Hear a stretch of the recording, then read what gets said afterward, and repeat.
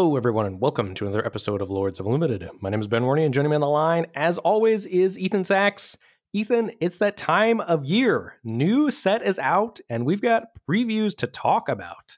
Yeah, baby. We are recording. I mean, we're basically live here. We're just going to roll through as quick as possible. We're going to try and do a one and done recording tonight because we wanted to wait till Monday. We wanted as many previews of commons and uncommons from Crimson Vow as possible. And I'm glad we waited because we got a big dump of commons and uncommons today. Heck yeah, we did. I was thinking I was caught up, and then I got home from school and I was like, wait, I haven't seen that card. I haven't seen that card. Haven't seen that card.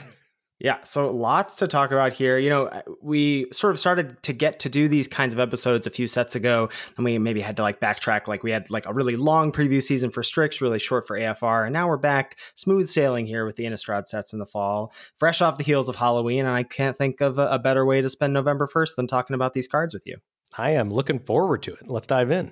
Yeah, so a little bit of housekeeping things to do before we get into all these previews, talk about the new mechanics and all that good stuff.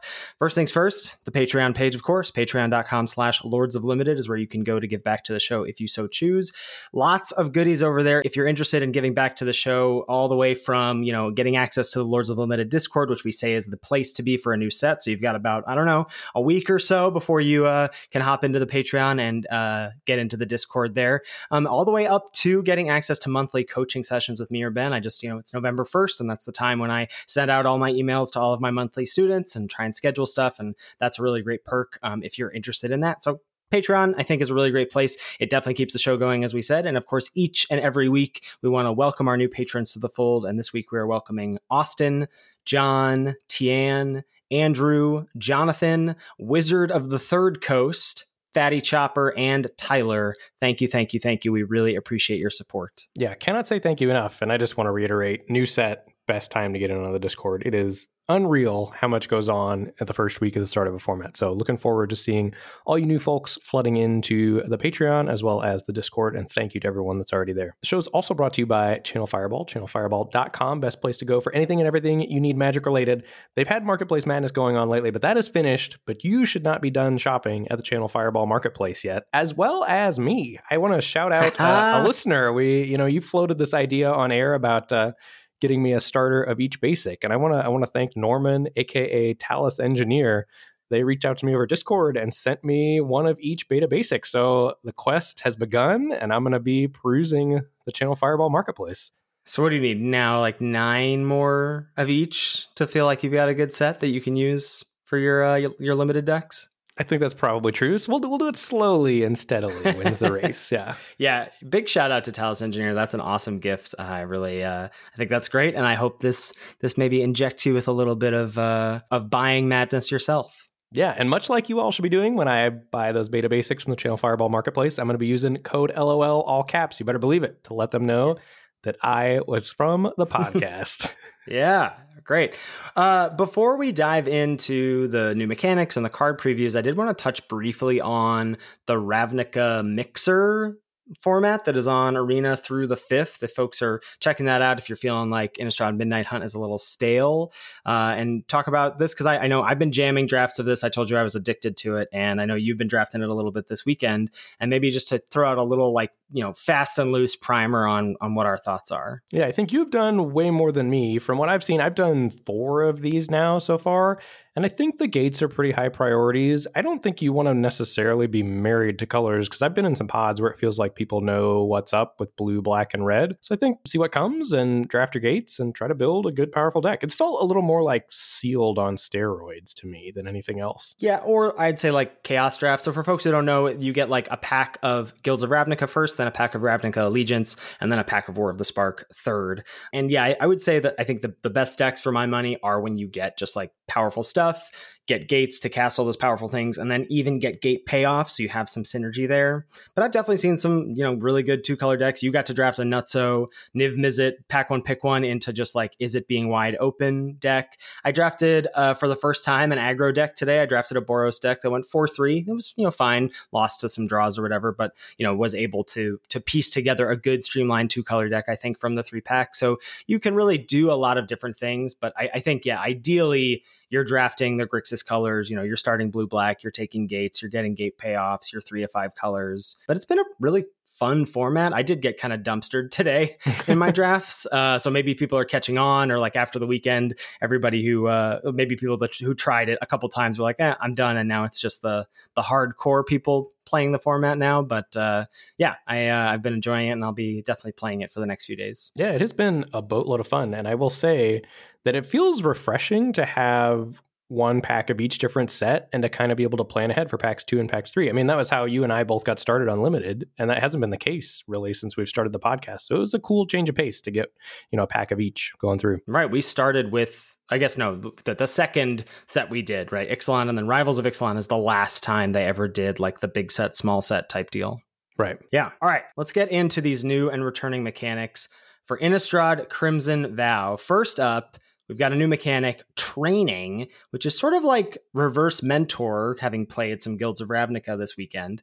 So Training says, whenever a creature with Training attacks alongside a creature of greater power, put a +1/+1 counter on the creature with Training. And so the reason this is basically like Mentor, that was the case, but Mentor was a bigger creature attacking with a smaller creature. The bigger creature had Mentor and could add a counter to the smaller creature.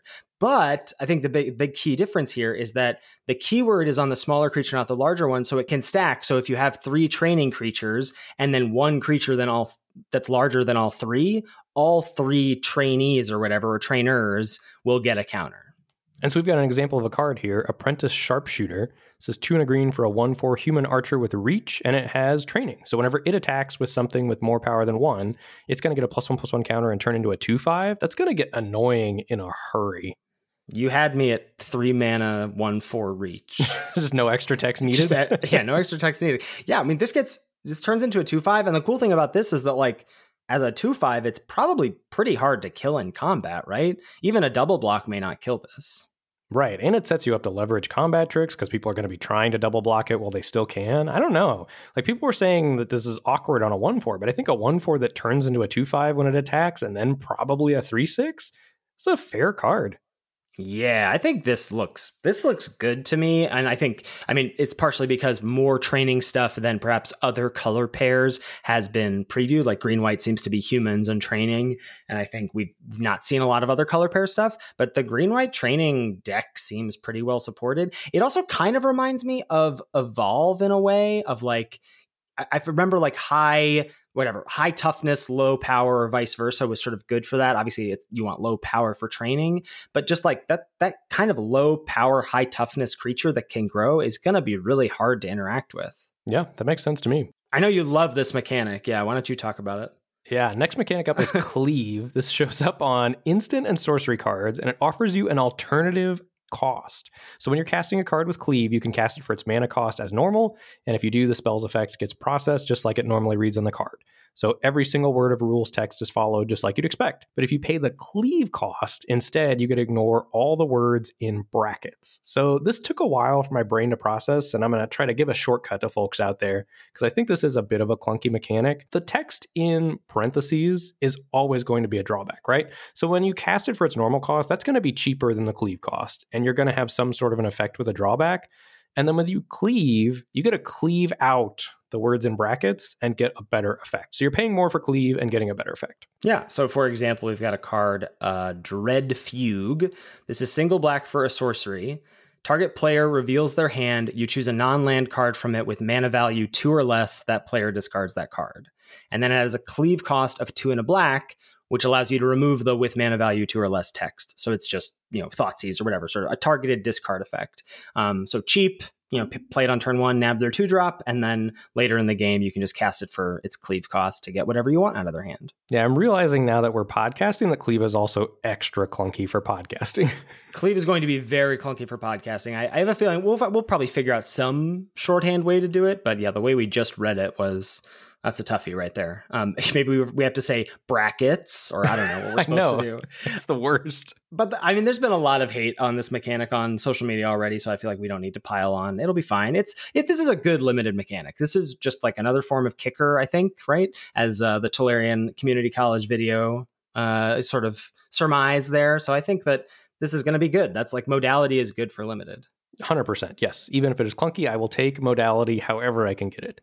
All right, we got a new kind of token here. So, clues, treasures, food, and now blood tokens. This is a colorless artifact token with pay 1, tap, discard a card, sacrifice this artifact to draw a card. So basically, 1 mana rummage. And we've got an example of a card here in Gluttonous Guest. This is 2 and a black for a 1/4 creature vampire. When this enters the battlefield, create a blood token, and whenever you sacrifice a blood token, you gain 1 life.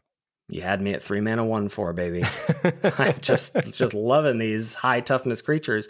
So this is interesting, right? So it plays like this sort of discard effect, plays great with Disturb, though which, spoiler, sorry, is back in this format, but with a twist. There's no flashback in the set, it looks like, right? That wasn't a mechanic that they previewed in the article, so I assume there's no flashback. We haven't seen any flashback cards yet.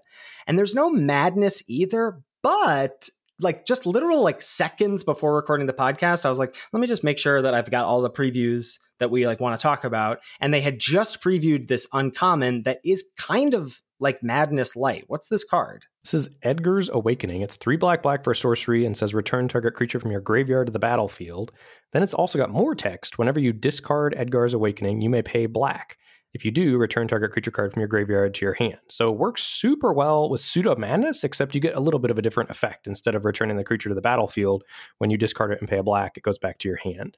Yeah, I wonder if we'll see so it's like, so like one is like a Zombify, and then the Madness, whatever light effect that this is basically a Raise Dead effect for, old school players. So I wonder if we'll see like, a Griptide effect in blue, and then the cheaper one is just an Unsummon effect. Like if it's going to be sort of like, bigger effects and then sort of like a mini less card advantage-y effect for the reduced cost. But I was super happy to see this. I don't know what we're going to call this, because it doesn't look like it's going to be keyworded, but this is effectively Madness, and you need stuff like this to make these rummage effects feel powerful, Yeah, I'm very excited about this. I hope there's a whole cycle of those. 1 for each color would be awesome. Yeah. Daybound Nightbound is back. I know you're excited about that. Hey, whatever. It's medium. It's fine. I mean, maybe it'll be good this format now that we're not in the werewolf set. I know. We'll see. Well, we'll get to that in a little bit later. There's some like werewolves or wolves that just look better in this set than any of the ones we had in the last set. Disturb is back, but what's the twist here? They're all going to come back as auras on the backside, and this preview card I am in love with. This is Kindly Ancestor. This is 2 and a white for a 2/3 spirit with lifelink, and it has Disturb for 1 and a white. And then when you disturb it, it's an aura, Ancestor's Embrace. Enchanted creature has lifelink, and if it would be put into a graveyard from anywhere, the usual disturb text, exile it instead. So all of these things basically take the creature on the front side, and the enchantment is some sort of homage or piece of the front side of the creature. And I think this is going to be a house in Limited. Yeah, I mean, this is probably now a good time to jump ahead a little bit to our Disturb section of the show notes and just maybe run through some that are super exciting. I think Lantern Bearer looks sweet. This is a single blue for a 1/1 spirit at common, which has flying. So a 1/1 flyer for 1. And then it has Disturb for 2 and a blue. And it comes back as an aura that grants flying and gives +1/+1. That is a pretty darn good aggressive 1-drop. Yeah, I really like that card. There's another one that's an uncommon here. This is Distracting Geist. 2 and a white for a 2/1 spirit. Whenever it attacks, tap target creature defending player controls, and it has Disturb for 4 and a white, and the enchantment gives a creature that ability. Whenever this creature attacks, tap target creature defending player controls. That is a very aggressive white drop. Yeah. And then, we just got a nice common here. Looks like Baithook Angler 2.0. It's Drogskull Infantry, 1 and a white for a 2/2, just straight up, and then has Disturb 3 and a white, and the aura is enchanted creature gets +2/+2.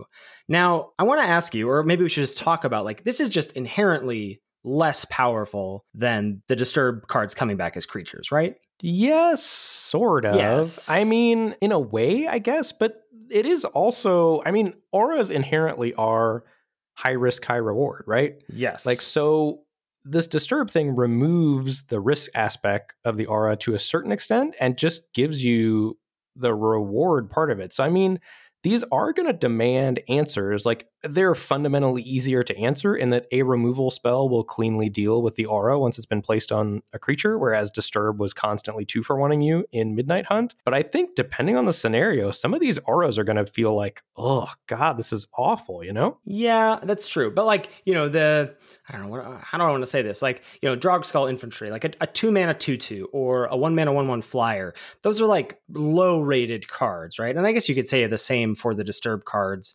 from Midnight Hunt, except that it feels like then I was like at least happy for, all right, well, the back half is an evasive threat. The back half being an aura is, I think, still significantly worse. By and large, I would agree. Yes, I think by and large, if you want to put it in a bucket, this is less powerful, but it will be interesting, I think, to play with these. I'm looking forward to it a lot.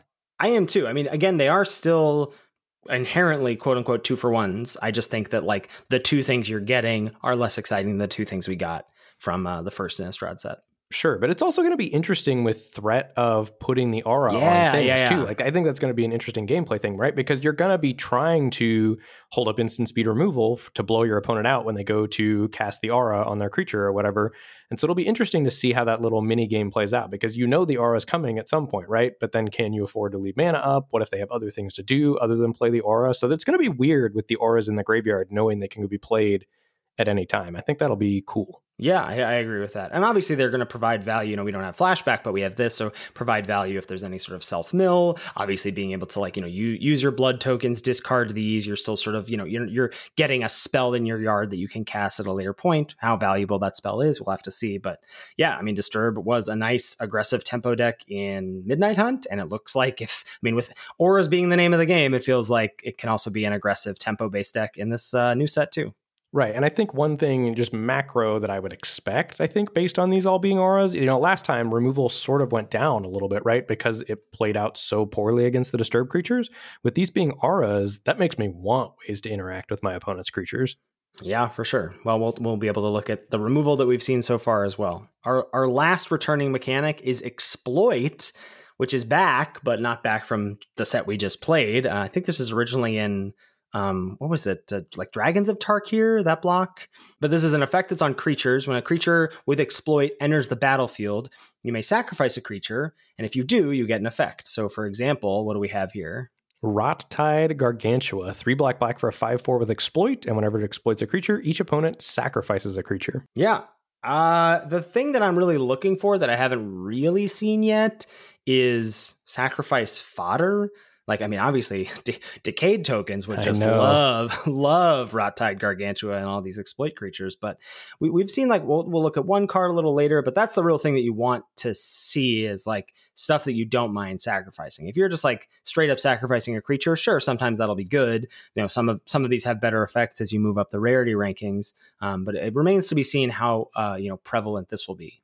And that's where Disturb is inherently less powerful this time around, right? Because normally you'd be fine sacrificing a Disturb creature, but it's a little more awkward to, for example, sacrifice a Disturb creature to an Exploit creature, and then you're only getting an aura on the backside. You're not actually adding to the board with another creature. Right. I believe that, like, and we haven't seen the signpost yet, but I believe blue-black is going to be like zombies / exploit. I don't think we've seen exploit exist in any of the red, green, or white colors or the cards that have been previewed in those colors yet. So that's where I think this will be at home. So remains to be seen what the fodder will exist there. But maybe some of your blue disturbed creatures. That takes us on to some uncommon build around cards here. So first up, we've got a Spells Matter card in Whispering Wizard. What's going on there? Okay, so Whispering Wizard is an uncommon 3 and a blue for a 3/2 human wizard.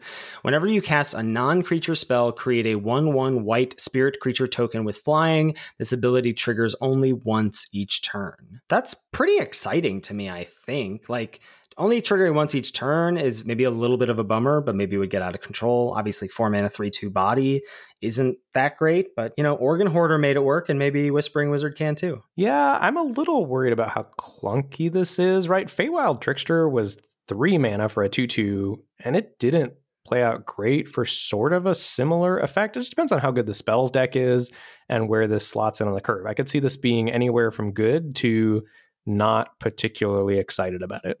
Yeah, that's fair. I think I'm gonna be, I guess, maybe cautiously optimistic. That's probably where you're at too. Yeah, for sure. Definitely hoping this card is good. Next up, we've got, I am curious to see where these blood tokens slot in, and I think they're definitely gonna go well with this card. What's going on with Wedding Security?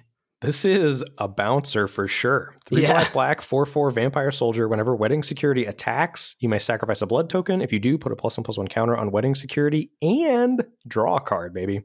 Yeah, that's wildly powerful. I mean, I guess you need to be able to attack with it. So maybe, they just get to block with their 3/3 and their 2/2, and you're not interested in doing that, but you still get to draw a card.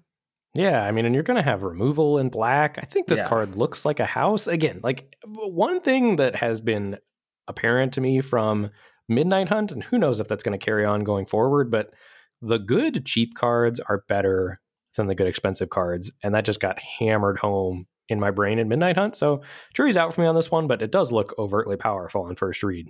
Yeah, so we're just all in on the blue 1-mana 1/1 flyer Disturb. Just Heck yeah, we are. Get those 1-drops in, baby. So a lot, like I said, has been previewed for this green-white humans counters card or counters deck. The first up is Laid to Rest. This is 3 and a green for an enchantment. Whenever a human you control dies, draw a card. And whenever a creature you control with a +1/+1 counter on it dies, you gain 2 life. So, we've seen the training mechanic is going to be putting +1/+1 counters on stuff. And also that mechanic is in green-white, and green-white is where you're going to expect to see the bulk of your humans. What do you think about this card? I don't love it. I don't want my things to die, especially if I don't have a sacrifice theme to get value out of them. Yeah. I'm not in love with this card. I wonder if this is maybe going to be seem like it's green-white, but then maybe it's more of a green-black, get your exploit stuff, and maybe green provides some exploit, saproling tokeny stuff, some sort of fodder. I guess, but then those aren't humans, are they? They're saprolings. Maybe they get some humans. I don't know. We'll see. Yeah, I'm kind of with you. If green-white is the aggro deck that it usually is, you don't usually want a 4-mana do-nothing enchantment. Well, right. Or if I've done work to get +1/+1 counters on creatures, I don't want them to die. I don't know. This doesn't seem great to me. I feel like we don't have a clear enough picture yet. I'm holding out hope for this. That's fair. And it could be the type of card, once it hits the battlefield and your opponent's attacking you and you realize every time you block, you're getting 2 for 1. You're just like, oh, this card is unbeatable, Right, But right. It looks medium to me right now. Yeah, it's not capped on this only triggers once per turn, right? If 3 of your humans die, you're drawing 3 cards. Yeah. Yeah. Resistance Squad is up next. This is 2 and a white for a human soldier, and it's a 3/2. Whenever Resistance Squad enters the battlefield, if you control another human, draw a card. So not quite a build around, but definitely a clue to this is what white decks, I think white-green decks are going to want to do is, have when you're 3-mana 3/2 is not a good body, but when it cantrips, that's pretty darn good. How much better is this than Search Party Captain? I'm not even convinced that it is that much better. That's a good take. That's a pretty darn good take, because basically Search Party Captain was a 3-mana 2/2 that drew a card. And sometimes a 1-mana 2/2 that drew a card that had no other conditions other than you attacking. This wants you to control another human. It'll probably be easy to curve into this if you build your deck right. But I think this is a good card. It's not busted. Sure, I think that's fair. I think it's a synergy card, and I agree that Search Party Captain probably better, but that does not make this card bad. Right, but this is more of the type of card where you're going to want to pick it up after you're in the deck. This doesn't pull me into a human soldier deck, on first read. Yeah, that's fair. And I hadn't thought about that. The Search Party Captain just was you have to attack. That's the work you have to do.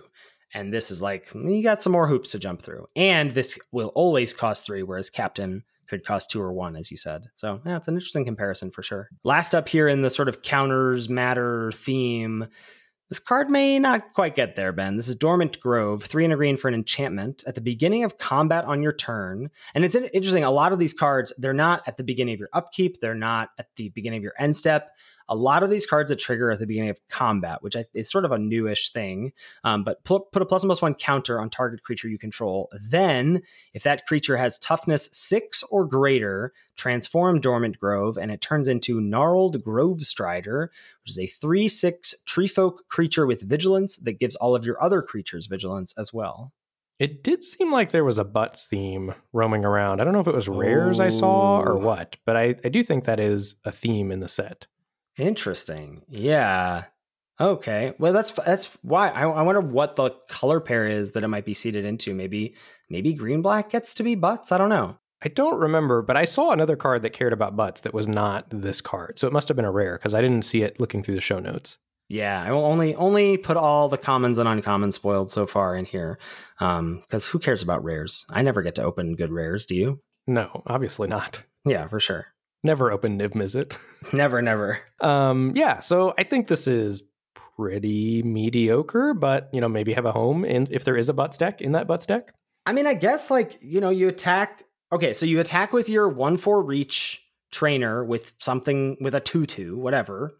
It's a 2/5. You play this, you put a counter on it. It's a 3/6, and now this is a 3/6. Yeah, it's not like hard to imagine that happening. Right, but are you interested in doing work to get a 4-mana 3/6 with vigilance?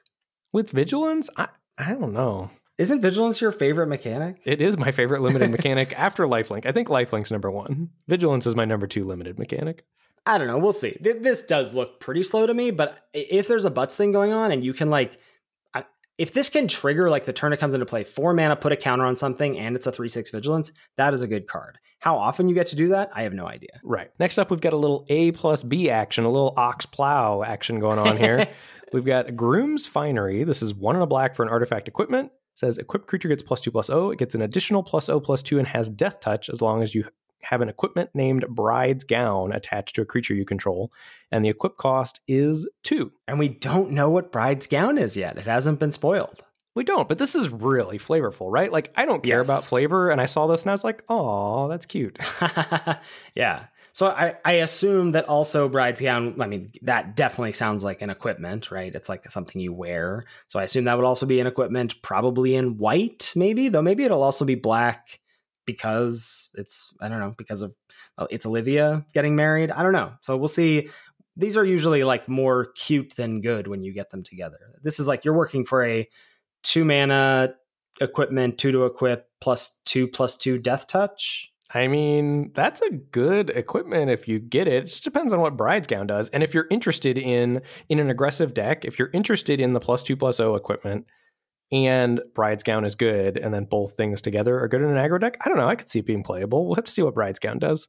And I wonder if there'll be a third thing that lets you find them. That often happens when you have these sort of trinkety things that are this is clearly for limited, right? No one else is going to care about this. So I wonder if that'll end up happening. We'll see. One last thing for this human counters deck is Cloaked Cadet. This is 4 and a green for a 2/4 human ranger with training. And it says whenever 1 or more +1/+1 counters are put on 1 or more humans you control, draw a card. This ability triggers only once each turn. So a pretty understated card, but a pretty powerful effect. Yeah, and I mean, if you assume when this attacks, it's going to turn into a 3/5. It's like a 5-mana 3/5 that's going to draw you a card. I don't know. Again, I'm wary of what looks to be a very powerful 5-mana card, right? I think we've just seen time and time again in recent limited years that cards like this end up being less impressive than they would compared to the super efficient commons. Think about something like Phantom Carriage, right? That reads super powerful, but you're taking Organ Hoarder over that. You're taking... That's not really a fair comparison, but Revenge, yes. You're taking Revenge of the Drowned over it. You're taking maybe Flip the Switch over it, depending on how focused of a deck you have. Yeah, I think that's a totally good point. And the other thing that I want to point out about these training cards, I obviously have an affinity for 3-mana 1/4 creatures with reach, but that is that's the stat we expect for that kind of a creature, right? And then it has training on it, and that's that seems pretty good. That seems pushed, you're getting an additional thing. Cloak Cadet, that is a small creature. Sure, it's got some synergy, but you're paying for a very understated body that then has to have some work to get you to feel like you're getting some power there. So I agree. I think I am skeptical of this card. But I mean, if you're getting the +1/+1 counters, if you play this and then have attacks, and if this is a 5-mana 2/4 draw 2 cards or something, I mean, you're in for that, right? You're saying it triggers the turn it comes into play and then it attacks and is a 3/5? Right. Yeah, I'm definitely into that. But I guess my question is, would you just rather be beating down with a 5-mana 5/5 vanilla in a deck? I agree. That's where my head's at as well. So jury's out for me on this card, and I think I am leaning towards maybe not quite as good as it reads. Like, it reads powerfully again, but these 5-mana cards like this have just underperformed a little bit pretty consistently in recent sets. Mm-hmm. Next up, we've maybe got an exploit payoff here, or a good thing to sacrifice to your exploit cards, rather. So this is Biolume Egg, 2 and a blue for an 0/4 with Defender. When it ETBs, you scry 2, and when you sacrifice Biolume Egg, return it to the battlefield transformed under its owner's control at the beginning of the next end step, and it turns into Biolume Serpent, which is a 4/4, sack 2 islands. Biolume Serpent can't be blocked this turn, is the ability on it. So pretty good here. I mean, this is made for exploiting if something is. Is this even that good? I guess, like, it's eventually, I guess it can just like 8 your opponent in the, like, you get them down to 8. Is this even that good? This is great, right? I don't know. There's so much setup cost. You have, so 3 mana 0/4 Defender, ETB Scry 2. That is not a good card. So you have to have exploit, or I guess or maybe there's other sacrifice stuff that we haven't seen yet, but I assume it's just exploit. So you have to have exploit for this, which that is good. And then you get this back as a 4/4. That's great because you're also getting your exploit effect. And then, yeah, like, at least your opponent has to while this is on the battlefield, your opponent has to operate under the assumption that they are at 4 less life than they normally would be, and potentially 8 less life. I'm going to put you on the spot here. Give me a grade on this card right now. I'm gonna go Synergy B. That's where I'm at. Synergy B. That's a great card, right? That's a good card. Yeah, I just had to talk. Look, we're doing this on the fly. It's Monday night. I'm just trying to keep up, Ben. Yeah, I had to talk through it. I think it's good. It's just, I feel like, so it's got to be a secret blue, black, gold card, right? Right. And it's the type of card you should be expecting to get late if you've carved that deck out for yourself. Like, you're not drafting this and then drafting the exploit deck. You're in exploit, you have good exploit cards, and you're like, sweet, nobody else wants this Biolume Egg. I guess I'm going to take it, 6th pick. Yeah. All right. I'm into it. And I think the Serpent is a house. Yes. Yeah. I mean, just that's effectively you're like 3 mana 4/4, which is probably just a good stat line in the format period. And then, yeah, I think like in the late game, you're just like, what are you at? Okay. Sack 2 islands, sack 2 islands. Right. Well, and normally those type of cards, to do that, you're taking your whole turn tapping mana. You're going to be able to do that while casting other spells until you've gotten rid of all your islands, obviously. Yeah, then they're dead. Yeah, for sure. The last build around here we've identified is Archghoul of Thraben. This is 2 and a black for a 3/2 zombie cleric. When it or another zombie you control dies, look at the top card of your library. If it's a zombie card, you may reveal it and put it into your hand. If you don't put the card into your hand, you may put it into your graveyard. So you get a little like surveil action if it's not a zombie. This really, I mean, look, if blue-black is like zombie / exploit, this really will keep the gas flowing if you're like sack a zombie to exploit and then look at the top card. If it's a zombie, great. If not, like, you get to, sort of manipulate the top of your deck a little bit. Yeah, I like this card. Seems fine to good in a zombie deck that cares about exploiting or things dying. All of these, like, why 3 mana 3/2s? Why is that the stat line? Can we go back? So that there's enough power to block all the 3/6s running around thanks to the training ability? I guess, yeah. I just want the 2/3s to be able to block the 2 mana 2/2s, Is that too much to ask? All right, moving on to some signpost uncommons here. We've got the green-white signpost uncommon already in Sigardian Paladin. This is 2 green-white for a 4/4 human knight, and it has, as long as you put 1 or more +1/+1 counters onto a creature this turn, it has trample and lifelink, and you can pay 1 green-white to give target creature you control with a +1/+1 counter on it trample and lifelink until end of turn. So this is reading a little clunky because this card was previewed in not English. So we're going out by the translation, which feels a little off to me just to start. Like the tracking, as long as you put 1 or more +1/+1 counters onto a creature this turn, it has trample and lifelink. Like, that's going to be easy online, but in paper, what a nightmare. Yeah, it's not great. That's not great. So maybe that's not quite the templating, but that's what we're going off right now. So 4 mana 4/4 with fairly significant upside. 1 in green-white, target creature you control with a counter on it gains trample and lifelink until end of turn. Yeah, I mean, the counters, the creatures with the counters are the ones you want to make big and give trample and lifelink to, for sure. Yeah. Yeah, I don't know. Again, maybe you're right about just like, the 4 drops and the 5 drops are less exciting than the 1 drops and the 2 drops these days. Yeah, we'll have to see. I mean, that one seems fine to me. Yeah. Next up in blue-white, we've got, blue-white auras. Brian Comer is 1 white-blue. That also just sounds like someone's name, like Brian Comer. 1 white-blue, Brian Comer. 1 white-blue for a 1/1 spirit with, whenever Brian Comer enters the battlefield or becomes the target of an aura spell, create a 1/1 white flying spirit creature token with flying. Okay, so 3 mana 1/1. When it ETBs, you make a 1/1 flyer. Anytime you target it with an aura, you get a 1/1 flyer. And remember, all the backside of Disturb creatures are auras. Like this one, it has Disturb for white-blue, and it has Enchant Creature. Whenever Brine-bound Gift, that's the backside, enters the battlefield, or enchanted creature becomes the target of an aura spell, create a 1/1 white spirit creature token with flying. So when you cast this as an aura, you also get a 1/1 flyer. And then every time you cast an aura onto the creature that this enchants, you get a 1/1 flyer. This is, I mean, it's kind of like Ominous Roost, right? It's like a build around that's going to pump out a bunch of 1/1 flyers that can actually block this time. Yeah, this card is going to be annoying to play against for sure. And I'm nominating this to already be called Brian. It's a done deal. Just Brian. Okay. Just Brian. Brian Comer. Okay. A little bit of a clue that this color pair can grind as well is Dawnheart Geist. What is this? This is 1 and a white for a 1/3. And whenever you cast an enchantment spell, you gain 2 life. Yeah, I don't know what it is. Enchantress decks always appeal to me. And this is like... You just love clunky, terrible cards and getting 2 I just for 1? do, like when Green-White Enchantress is supported in... No, because it's like you get the cantripping effect too. So you sort of like build these engines and you can have these explosive turns. Now, I'm sure we're not going to get that to that extent in this format. But I for whatever reason, whenever you cast an enchantment spell, I'm like, oh, go on, tell me more. And I don't know, but like, I feel like we thought that Disturb in mid was going to be grindy, and it obviously could be, but it played out much better as just an aggro tempo deck. And so then this doesn't really seem like it fits that. So I don't know where this is going to fit in that kind of deck. Well, I mean, this is definitely slotted for the back half of Disturb, right? Yes. Right. But so but how, are you going to be like, sick, got Dawnheart Geist, now my deck can really compete? Or is this just, I think maybe this is just a trap as a 2 mana 1/3? Yeah, or just like a nice little incidental piece of value. I mean, it's probably not a key piece to your deck, would be my guess. Yeah, for sure. Next up, we've got blue-green Self-Mill and Vile Spawn Spider. So this is green-blue for a 2/3 spider with reach.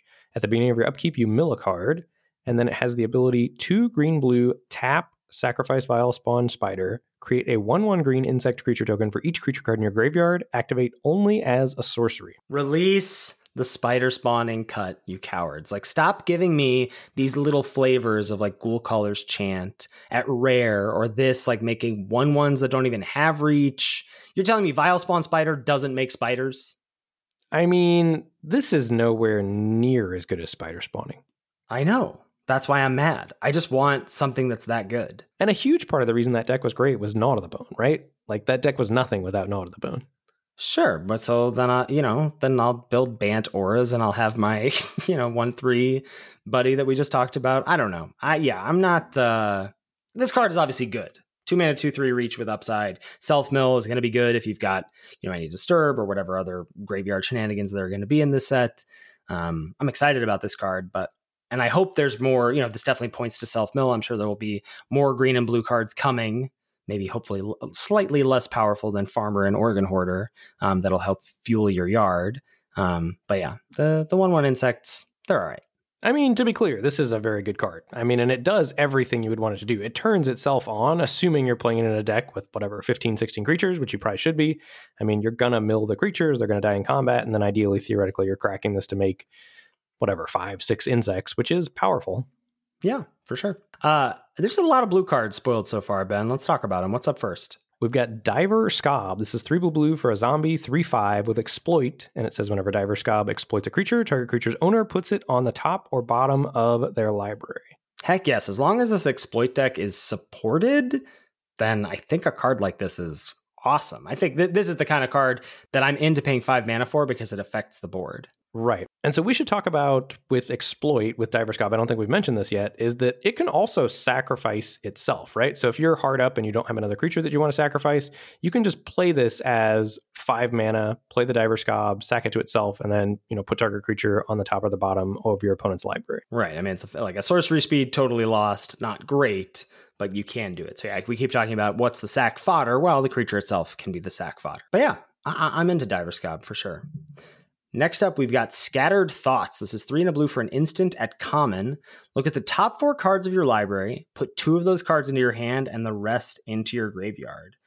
All right. I'm kind of into this at instant speed. It's powerful, that's for sure. I mean, if there's other good things to do at instant speed, I mean, this is going to be game breaking in the late game, assuming you're stable or not in imminent danger of dying. Yeah, picking 2 of 4 and then potentially getting to bin something that has synergy in the graveyard, either a disturb thing or whatever creature you're going to reanimate. Like, yeah, I'm into this. I don't know how many. It would be interesting to see how high up the common rankings this card ends up being. Be a little better if it had a 3/2 body attached to it. I don't know. I know. I was just thinking that. It just puts it into perspective how dumb Organ Order was. Yeah, and we're like excited. We're like, Scattered Thoughts looks good. Next up, we've got Lunar Rejection. This is 1 and a blue for an instant, and it has Cleave for 3 and a blue. So if you pay the 1 and a blue, return target wolf or werewolf creature to its owner's hand. If you cleave it for 3 and a blue, return target creature to its owner's hand. And then both times you get to draw a card. Yeah, so, very, very good against wolves or werewolves. Again, wolves or werewolves not being able to catch a break even in the vampire set. And then, but normally just like 4 mana, bounce a thing, draw a card. That's 2 modes on Cryptic Command. That's kicked into the Royal, whatever. Like bounce a thing, draw a card. That's a good card. Yes, I think it has been set dependent on how powerful that is, because we've seen that effect flop sometimes or not be totally premium, but I think this is a powerful card. Yeah, I agree. Next up, we've got Soul Code Tablet. What's going on here? This is 1 and a blue for an artifact at uncommon. It enters the battlefield with 3 omen counters on it. It has 1 and a blue, tap, look at the top 2 cards of your library, put 1 of them into your graveyard. Then it says whenever a creature card is put into your graveyard, you remove 1 omen counter from Soul Code Tablet, then transform it if there are no omen counters on it. So either a creature's going to the graveyard from this, ability, this tap ability, or from the battlefield, whatever. Maybe from your blood tokens, discarding creatures. And then the flip side is a 3/2 flyer that can only block creatures with flying. And it has the activated ability 3 and a blue, draw 2 cards, discard a card. I mean, the back half of that is a very good card. Yes. So assuming you can jump through those hoops, depending on how easily you can do that. I mean, if you've got other self-mill outside of the Soul Code Tablet, that's when I'm definitely starting to be interested in this. Yeah, I think it remains to be seen. I mean, obviously, speed of the format. This has this has, what's it called? Heirloom Mirror vibes to me a little bit. Like, I just wonder if this is just too clunky. But this looks better than Heirloom Mirror because you don't have to invest the mana in the Soul Code Tablet, right? Like, just creatures can go to your graveyard from combat, or, you play a card that mills 4 cards and you mill 2 creatures or whatever. It's going to be easier to transform this.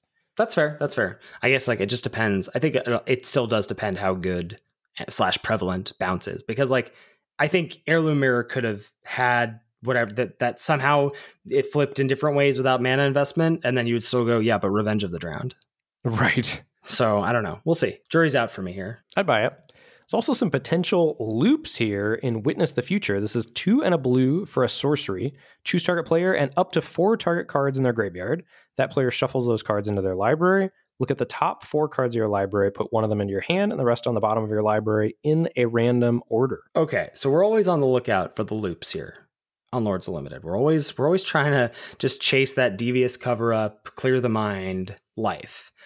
This is an uncommon, so it makes it a lot harder, right? Because you need 2 of these, or you need this and something else that does a similar thing. But the fact that this does replace itself makes it better. Like, that makes it gives you some selection. Clear the mind adjacent, right? Gives you selection. But you're not just going to run one of these in a deck, right? You want to be playing this with the idea of doing loops, right? Yes, I think so. And this is not going to be a high pick. You're either going to get these. I mean, and the second one will be a high pick if you're trying to do the thing. But the first one, you're wheeling, and then you're thinking, oh, maybe I could do this if I see another one or whatever. Yeah, or if there are other pieces. But I hope so. I was sad to see that loops wasn't really a thing in the last set. They teased you. They did tease me. All right, last up here in this blue card category is Geistlight Snare. This is 2 and a blue for an instant. Costs 1 less to cast if you control a spirit, and 1 less to cast if you control an enchantment. And it says counter target spell unless its controller pays 3. So potentially a 1 mana leak is Flip the Switch back, Ben. No, this card's fine. I mean, this is not even as good as Flip the Switch.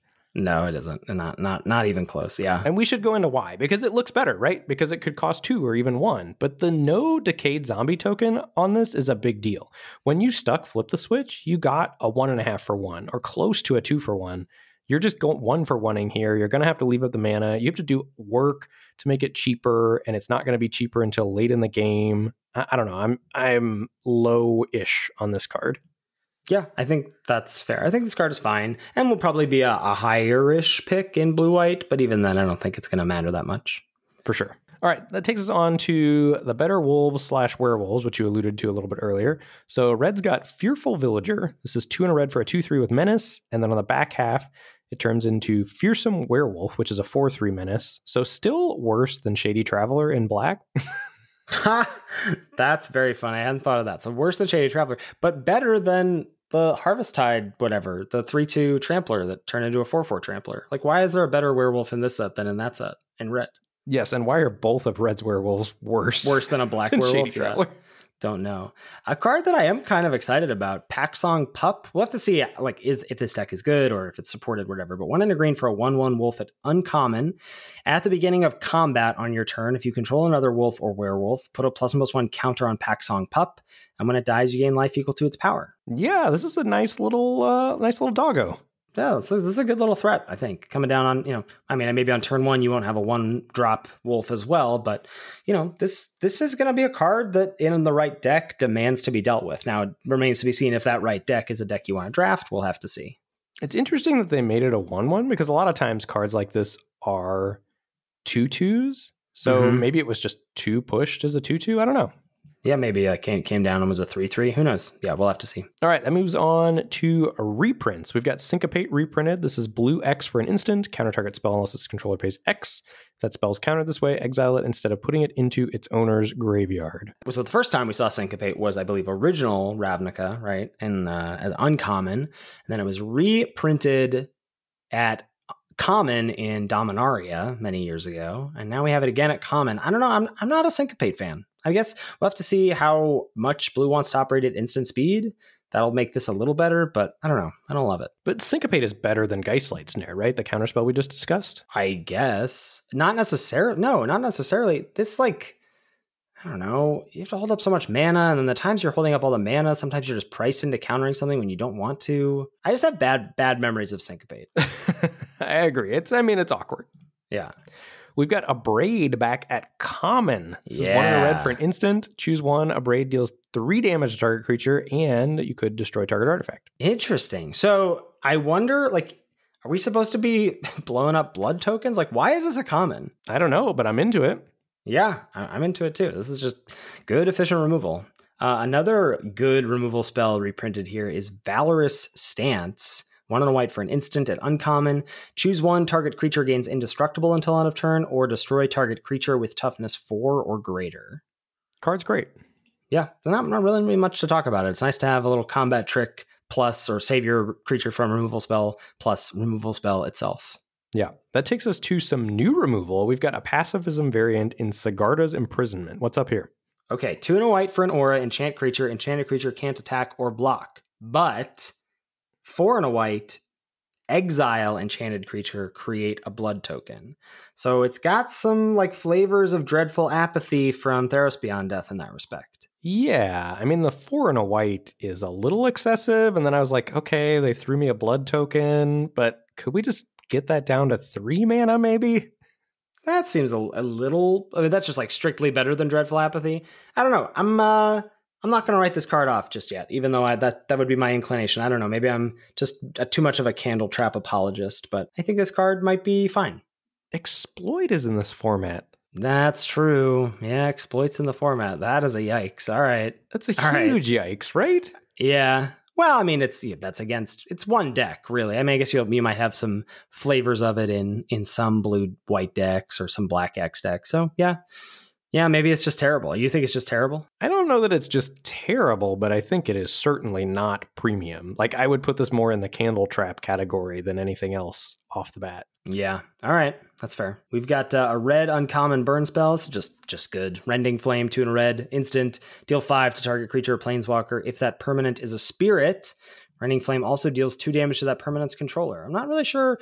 Where's the vampire hate? Huh?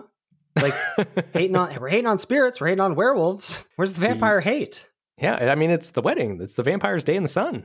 But werewolves got wrecked in the werewolf set. I know, yeah. Where's the clove of garlic artifact that just kills a vampire?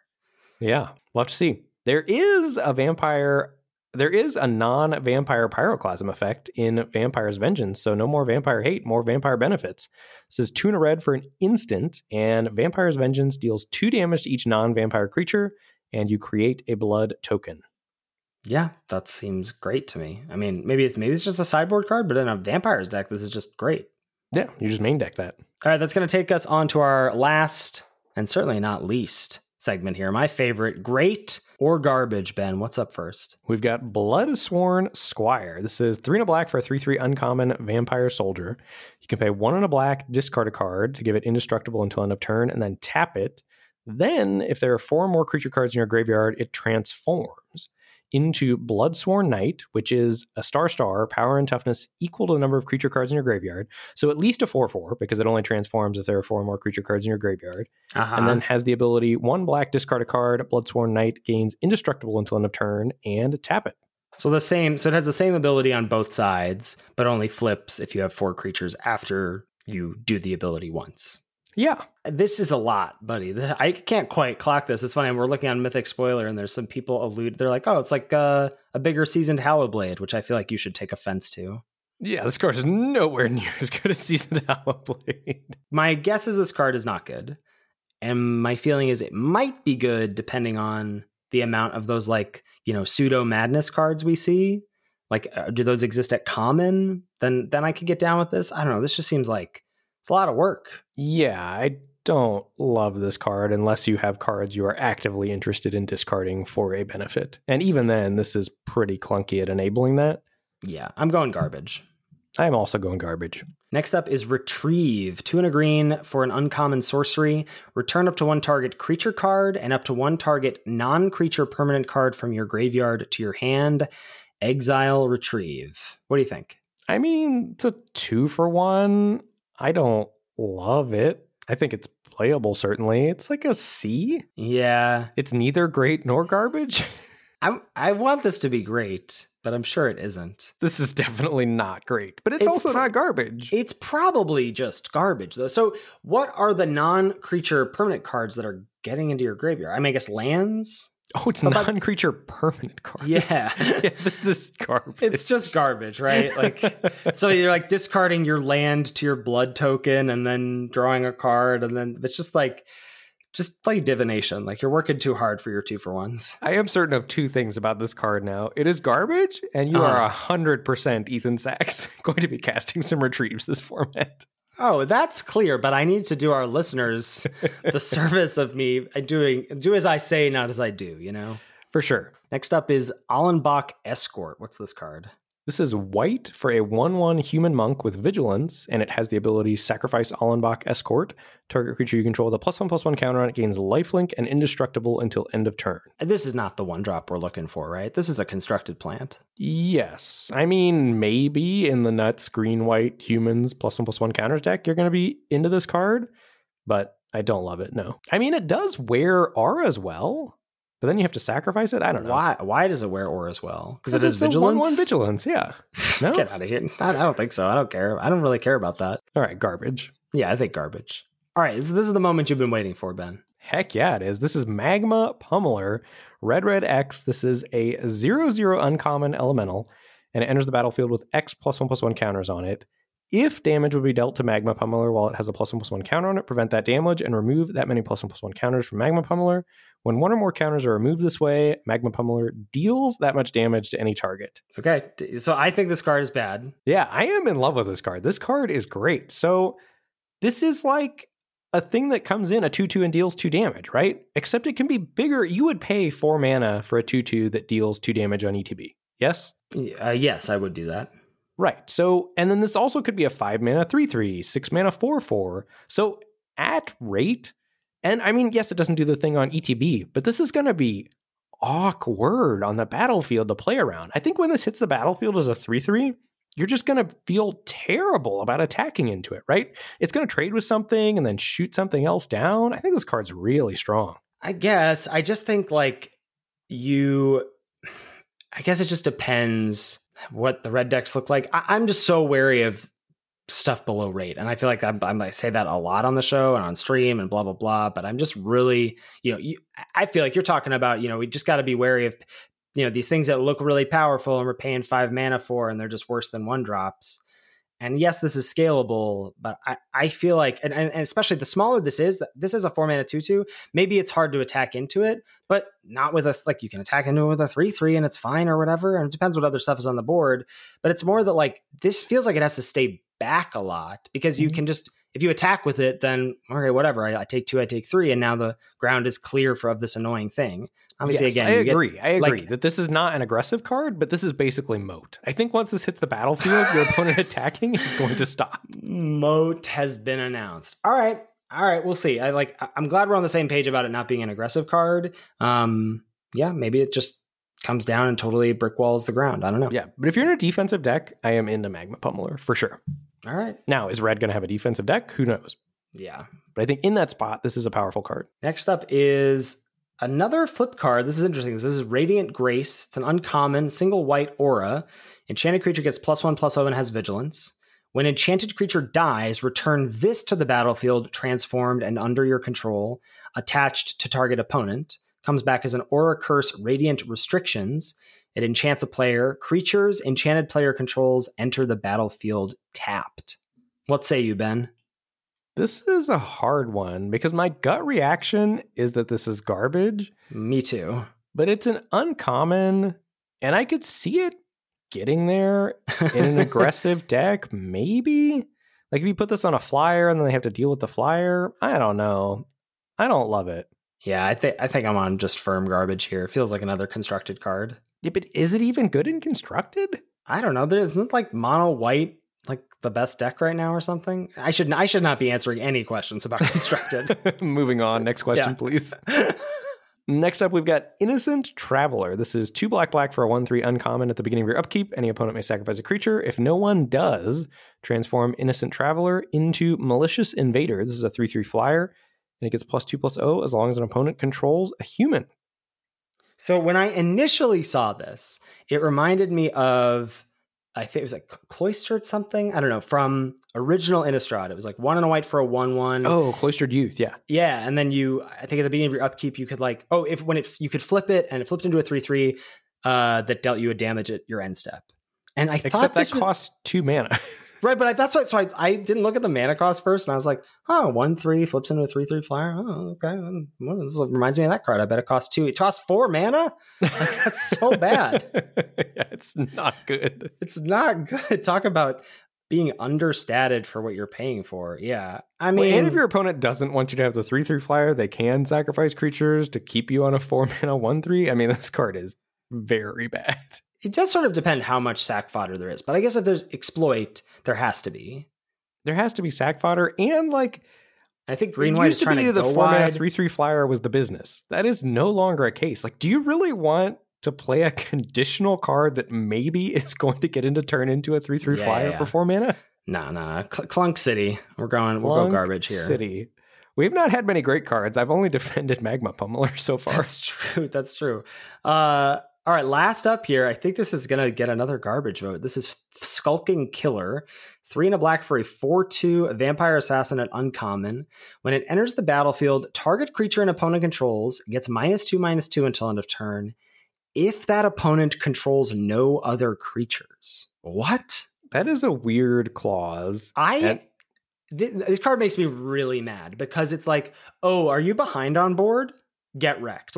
The times when this does do the thing, it's going to feel really bad. But how often is this doing the thing? It's not doing the thing very often at all. This card is firm garbage, and we should just call our segment Garbage or Garbage. Garbage or Garbage. Magma Pummeler could be great, I guess. No, I did also. It's situationally good, maybe. I don't think it's going to be great. Situationally good for Magma 4 Pummeler. mana 4/2? Oof. Yeah, Skulking Killer is no bueno. I think you're never putting this card in your deck, right? I think so. I think I would hope to never play this. Again, that line in the sand, it starts even earlier, I think. I think it starts at 4 mana, and they just have to have stuff that matters. And when this doesn't kill a thing, and it's just a 4 mana 4/2, that's so bad. Like maybe it's playable in a super removal heavy red-black deck, but what are you going to do when your opponent plays a 4-mana 3/3 or all these 1/4s that are running around, right? Like it's just not good. No, I'm out on this. It's so that's weird. So yeah, so great or garbage is just garbage, but there's a lot of other cards to be excited about. Oh, heck yeah. I think this set looks very sweet to me. It's cool that they had so much sweet stuff for Innistrad that they had to split it up into 2 formats like this. I am really hyped for this format. Yeah, looks great. And we'll have our crash course ready for you at the usual time. Sorry again for the late start tonight, but we had a lot of cards we wanted to talk about, and I think it was worth it. Heck yeah. All right, great place to wrap us up. Thank you, as always, to Salty Pretzels for our intro and outro music. Make sure you give it a listen. Thank you so much to channelfireball.com for sponsoring this podcast. If you're heading over to CFB for any and all purchases, please use the code LOL when you check out to let them know we sent you there. You can check us out streaming. I'm at twitch.tv/Lord Tupperware. Ben is at twitch.tv/Mr. Metronome. Mr. is spelled out. We're both under those same usernames on Twitter, and you can tweet at the podcast at Lords of Limited. If you've got any feedback about the show or any questions, shoot us an email at lordsoflimited@gmail.com. Thanks so much for listening, and we'll catch you next week for another episode of Lords of Limited. Thanks, everybody. See you later.